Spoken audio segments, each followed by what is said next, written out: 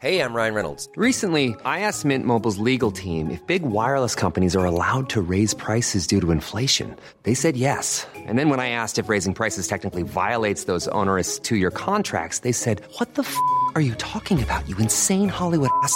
So to recap, we're cutting the price of Mint Unlimited from $30 a month to just $15 a month. Give it a try at mintmobile.com/switch. $45 up front for 3 months plus taxes and fees. Promo rate for new customers for limited time. Unlimited more than 40 gigabytes per month. Slows full terms at mintmobile.com.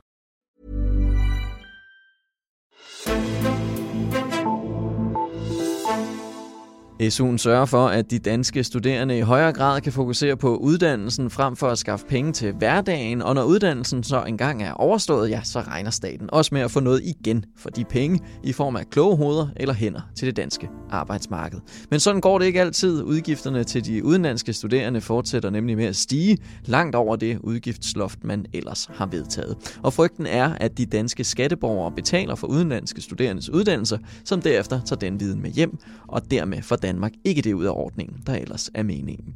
Men problemet er vanskeligt at komme til livs. Ændrer man for meget på ordningen i den ene retning, så kommer man hurtigt i problemer med EU-retten, og hvis man går i den anden retning, ja, så kommer det hurtigt til at gå ud over de danske studerende og deres SU. Den sag ser jeg nærmere på i dagens udgave af Altinget Azure. Mit navn er Henrik Axel Bugter. Og det gør jeg sammen med dig, Chris Lehmann. Velkommen til. Tak skal du have. Du er forskningsredaktør her på Altinget og dækker derfor også det her område med SU. Og Chris, hvad er den seneste udvikling i forhold til de her udgifter til de udenlandske studerende? Jamen, det seneste kapitel, det starter her den 3. november, da en Halsbo, hun sender en pressemeddelelse ud, hvor hun siger, at nu skal der gøres noget. Mm-hmm. Fordi der er blevet lavet en prognose inde i ministeriet, og den viser, ifølge den her pressemeddelelse, at udgifterne til EU, eller studerende fra EU-landene, de vil stige. Og prognosen siger altså, at det her loft, som man har vedtaget politisk over udgifterne til EU-studerende, det vil blive brudt. Det er faktisk allerede blevet brudt for nogle år siden, men den her stigning op over loftet vil fortsætte, og dermed jo altså også, at de tiltag, man har lavet, blandt andet en begrænsning af engelsksprogede studiepladser, de er ikke tilstrækkelige, de tiltag. Mm-hmm. Så derfor siger ministeren, der skal gøres noget, der skal laves en eller anden, eller hun lægger ligesom op til, at hende og forligskredsen omkring SU, de skal finde på et eller andet indgreb, som kan bremse den her udvikling i udgifterne, fordi det har man jo forpligtet sig politisk til ved at lægge det her loft over. Ikke? Mm-hmm. Hvordan fungerer det nu, at man som udlænding bare, eller EU-borger bare med det samme berettiget til SU, lige så snart man begynder på en uddannelse i Danmark? Det er man faktisk ikke. Og det er fordi, der er 2 regler i spil her. Grundreglen i EU er jo faktisk, at hvis du bor i et EU-land, som ikke er der, hvor du kommer fra, så må du faktisk ikke diskrimineres i det land, du bor i. Så det vil sige, hvis vi flytter til et andet EU-land, så har vi egentlig lige ret til forskellige sociale ydelser i det land, vi så er flyttet til, på linje med dem, der ligesom er født og opvokset der i det EU-land. Men hvis du er studerende for eksempel, så er du ligesom undtaget fra den regel. Det vil sige, så bliver du bare betegnet som sådan en slags gæst, og så har du ikke lige rettigheder på fod med dem, der bor her. Så det vil sige, hvis du som udenlandsstuderende kommer hertil og udelukkende studerer, så har du faktisk ikke ret til SU. Okay. Og det er vedtaget, det er accepteret, sådan er det. Okay. Udfordringen er så, at hvis du begynder at arbejde, så opnår du lige pludselig status af det, der hedder vandrende arbejdstager. Mm-hmm. Og så siger reglerne, at så skal du altså behandles på lige fod med, hvad kan man sige, borgere, som er født og opvokset i det land. Mm-hmm. Inklusiv sociale ydelser, dermed i Danmark også inklusiv SU. Så det springende spørgsmål tidligere har været, hvornår er du så vandrende arbejdstager? Og der har EU-domstolen så været at sige, at det er du, hvis du arbejder 10-12 timer om ugen som minimum, og det skal du have gøre i en periode uafbrudt på 10 uger. Så opnår du den her status af vandrende arbejdstager, og så kan du altså som udenlandsk borger fra et EU-land i Danmark, der studerer også, modtage SU på linje med danske studerende. Okay. Problemet for regeringen er ikke, at der er kommet en masse flere studerende til fra andre EU-lande, som kan bruge den her ret. Problemet er, at det simpelthen er en større andel af dem, der kommer hertil, som kan bruge af den her ret til at blive vandrende arbejdstager og dermed modtage SU. Og man kan sige, den store spændetrøje i det her for regeringen er jo, at det er EU-domstolen, der har sagt, jamen altså hvis du er vandrende arbejdstager, så trumfer det de her regler om, at du gerne må forskelsbehandles, hvis du er studerende. Altså det her med, at du behøver ikke at modtage sociale ydelser, hvis du bare er studerende.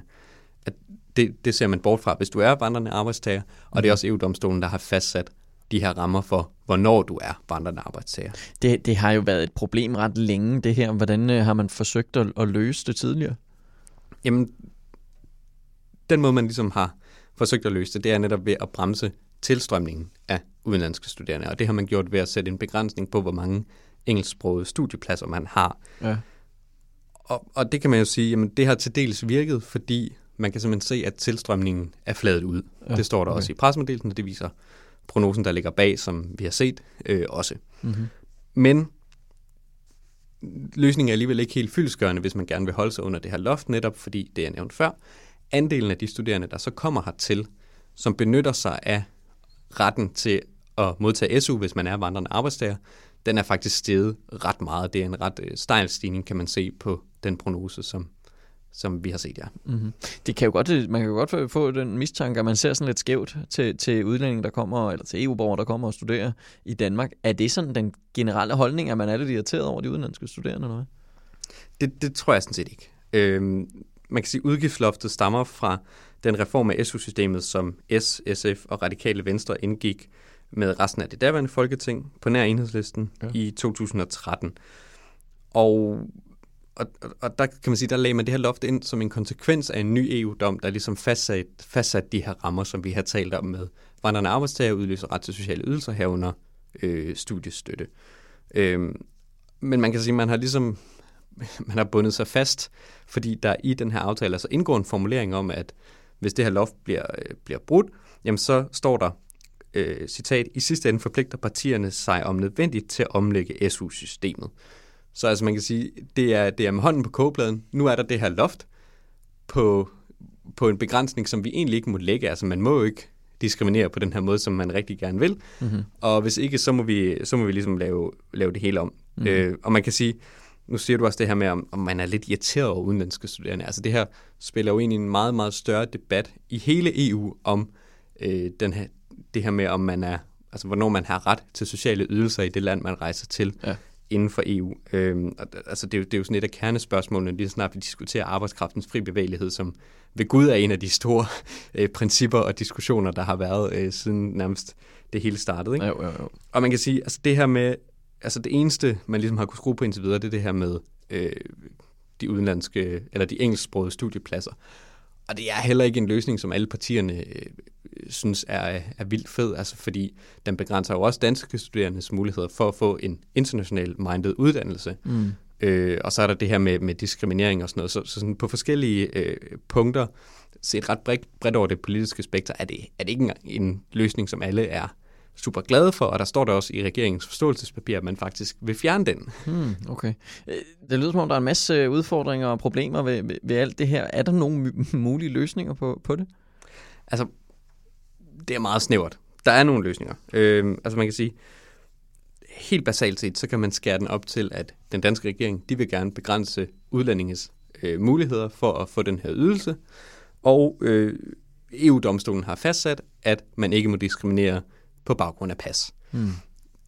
Det er sådan... det er clinch. Ja, det er sådan en ustoppelig kraft møder en urokkelig et eller andet. Ikke? Altså det clasher rimelig meget. Det er grundlæggende clash i hele det her, som gør det virkelig, virkelig svært.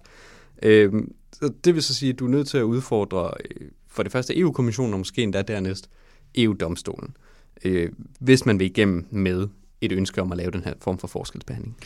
Jeg kan forstå, at man i Østrig faktisk havde held med at få ændret på sådan nogle uddannelsesregler efter at være gået til EU-domstolen. Hvordan lykkedes de med det? Der tror jeg også, man skal forstå historien, fordi det, der skete i Østrig, var, at der var en ret stor mængde tyske studerende, som rejste til Østrig for at blive uddannet i medicin og, hvis man er uddannet tandlæge. Mm-hmm. Så tandlægestudiet og medicinstudiet havde stor tilsøgning af tyske studerende specifikt. Og faktisk så mange, så man i Østrig begyndte at frygte for sådan en generel mangel i de her erhverv, fordi de tyske studerende rejste hjem igen, når de var færdige. Og lige pludselig så står du med en potentiel underproduktion til de her ret samfundskritiske erhverv, og hvis det står på i mange år, så ser det altså ikke særlig godt ud. Nej. Så østrigerne var bare sådan, jamen, så laver vi en kvote, der må kun være så mange udenlandske studerende på de her uddannelser. Og det er jo netop også en diskrimination på baggrund af folks pas, som man jo ikke må. Ja, ifølge EU. Det har vi lige sagt, det må man ikke. Men fordi de ligesom kunne godt gøre, at jamen det her, hvis du tegner den her linje langt nok ud, så har vi altså en trussel for vores nationale sundhedsvæsen. Det går ikke. Så kunne man ligesom få EU-kommissionen med på det. Mm-hmm. Så man kan sige, man skal vise, at det diskriminerende indgreb, man laver, er nødvendigt på en eller anden måde. Og det er også det, Danmark på en eller anden måde skal forsøge at oversætte til den her sag? Ja, man skal ligesom bevise, at den her forskelsbehandling af nationale og udenlandske studerende er nødvendig på sådan et eller andet større samfundsmæssigt plan. Altså, at vi synes, det er irriterende at betale de her penge, det er ikke nok. Der skal ligesom være et element af trussel, så det skal være, man skal ligesom kunne godt gøre måske, at det, nu tænker jeg bare højt, at det vil få SU-systemet til at kollapse, og at det er en samfundsbærende institution, så dermed, eller at det vil få uddannelsessystemet til at kollapse. Ikke? Men du skal ligesom kunne godt gøre en ret opskruet retorik, tror jeg er den måde, man kan sige det på, ikke? For at du har en chance. Er der nogen udsigter til, så at Danmark har tænkt sig rent faktisk at prøve den her sag ved EU-domstolen? Ifølge Dorte Sindbjerg Martinsen, som er professor på Københavns Universitet og forsker i det her med, hvordan EU's forhold til nationalstaterne er omkring sociale ydelser, så er det ikke noget, vi i Danmark har særlig stor historik for at gøre. Men altså man kan sige, hvis det er nødvendigt i sidste ende for at komme igennem en eller anden ændring, og man ligesom kan godt gøre den her retorik om, at det udgør en trussel, jamen så kan det jo godt være, altså jeg tror heller ikke, man skal afvise det, men det er ikke noget, vi historisk set har gjort særlig meget i Danmark. Men hvis man så ikke kommer til at udfordre EU-domstolen, er der så nogle andre løsninger? Ja, som vi sagde tidligere, så står der jo i aftalen, at partierne forpligter sig til om nødvendigt at omlægge SU-systemet. Det er et citat direkte pillet ud af aftalen for 2013. Så må man jo gøre et eller andet. Der er ikke sådan en tredje gylden mellemvej, hvor man bare sådan lukker lidt øjnene for det her problem, eller hvad? Ja, problemet er jo, at det er jo, altså, der er et forlig om det her, som er ret bredt. Det inkluderer ret mange partier. Ja. Så vil man jo skulle lave en eller anden form for ny aftale, eller et nyt system, eller et eller andet, som alle parter kan se sig selv i. Men altså, når man så udtrykkeligt i den aftale siger, at man har et loft, og hvis vi bryder loftet, så skal vi, og jeg synes igen, formuleringen er ret væsentlig at hægte sig i her, om nødvendigt omlægge SU-systemet. Ikke? Så man kan sige, optionen med at bare se fingre med det, står ikke rigtig beskrevet i det, som den her politiske aftale om det her system ligger til grund på en eller anden måde. Ikke? Så der er... Der er oppe i mange kroge her. Ja, det er virkelig med hånden på kogepladen, ikke? Jo. Chris Lehmann, Altingets forskningspolitiske redaktør. Mange tak, fordi du kom forbi og udfoldede den her sag. Så tak. Ja, tak til Chris, og tak til dig, der lyttede med til den her udsendelse. Du kan få flere nyheder inde på altinget.dk, både af dansk og europæisk karakter. Mit navn er Henrik Axel Bugter, og vi lyttes ved.